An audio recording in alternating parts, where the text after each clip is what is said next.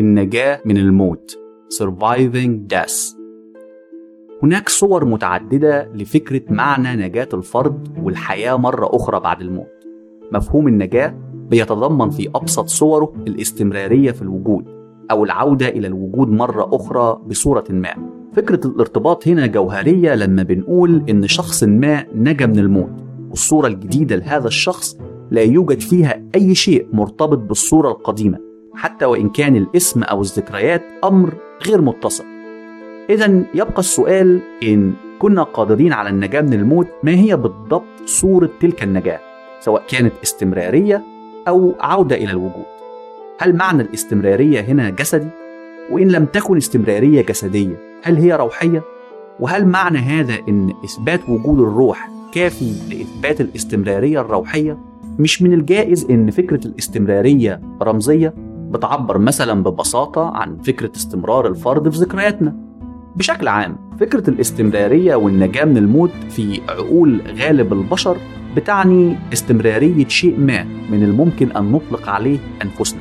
في 4 طرق رئيسية للإجابة على سؤال كيف يمكن أن ننجو من الموت. 1. النجاة غير جسدية ولا عقلية، لكن آثار نتاج الإنسان في حياته الشخصية من خلال عقله أو جسده. 2. النجاة جسدية فقط. 3. النجاة عقلية أو روحية فقط. 4. النجاة جسدية وعقلية. من المهم الإشارة إلى أن البعض قد يعتقد في مزيج من بعض الإجابات ال4.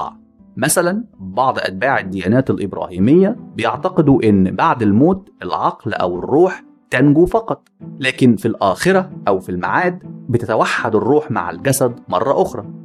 على الجانب الآخر، الكثير من أتباع الديانات الشرق آسيوية بيعتقدوا أن النجاة من الموت بتشمل فكرة إعادة تجسد العقول مرة أخرى، والكثير من اللادينيين بيعتقدوا أن النجاة من الموت هي مجرد استمرارية آثار الإنسان في حياته، سواء كان ده إنتاجه العقلي، أفكاره، نظرياته، كتب له أو آراءه إلى آخره، أو إنتاجه الجسدي، أولاده، شركاته، منشآته إلى آخره.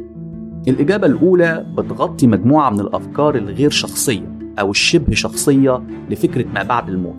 على سبيل المثال، في عملي الشاعر اليوناني هومر الخالدة، الإلياذة والأوديسا، بنلاقي فهم للحياة الأخرى. النجاة من الموت فيهم عبارة عن تجسد وجوده في ذكريات أولئك الذين لا يزالون على قيد الحياة، وفي ظل الشخص، وهو نوع من بقايا شخصية كاملة لنفسه تسافر إلى العالم السفلي.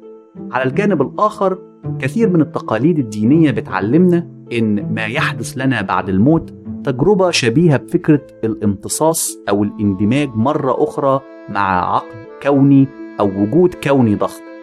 تحت الرؤية دي، الفرد لا يستمر في الوجود ككيان، لكن آثار شخصيته تستمر في الوجود.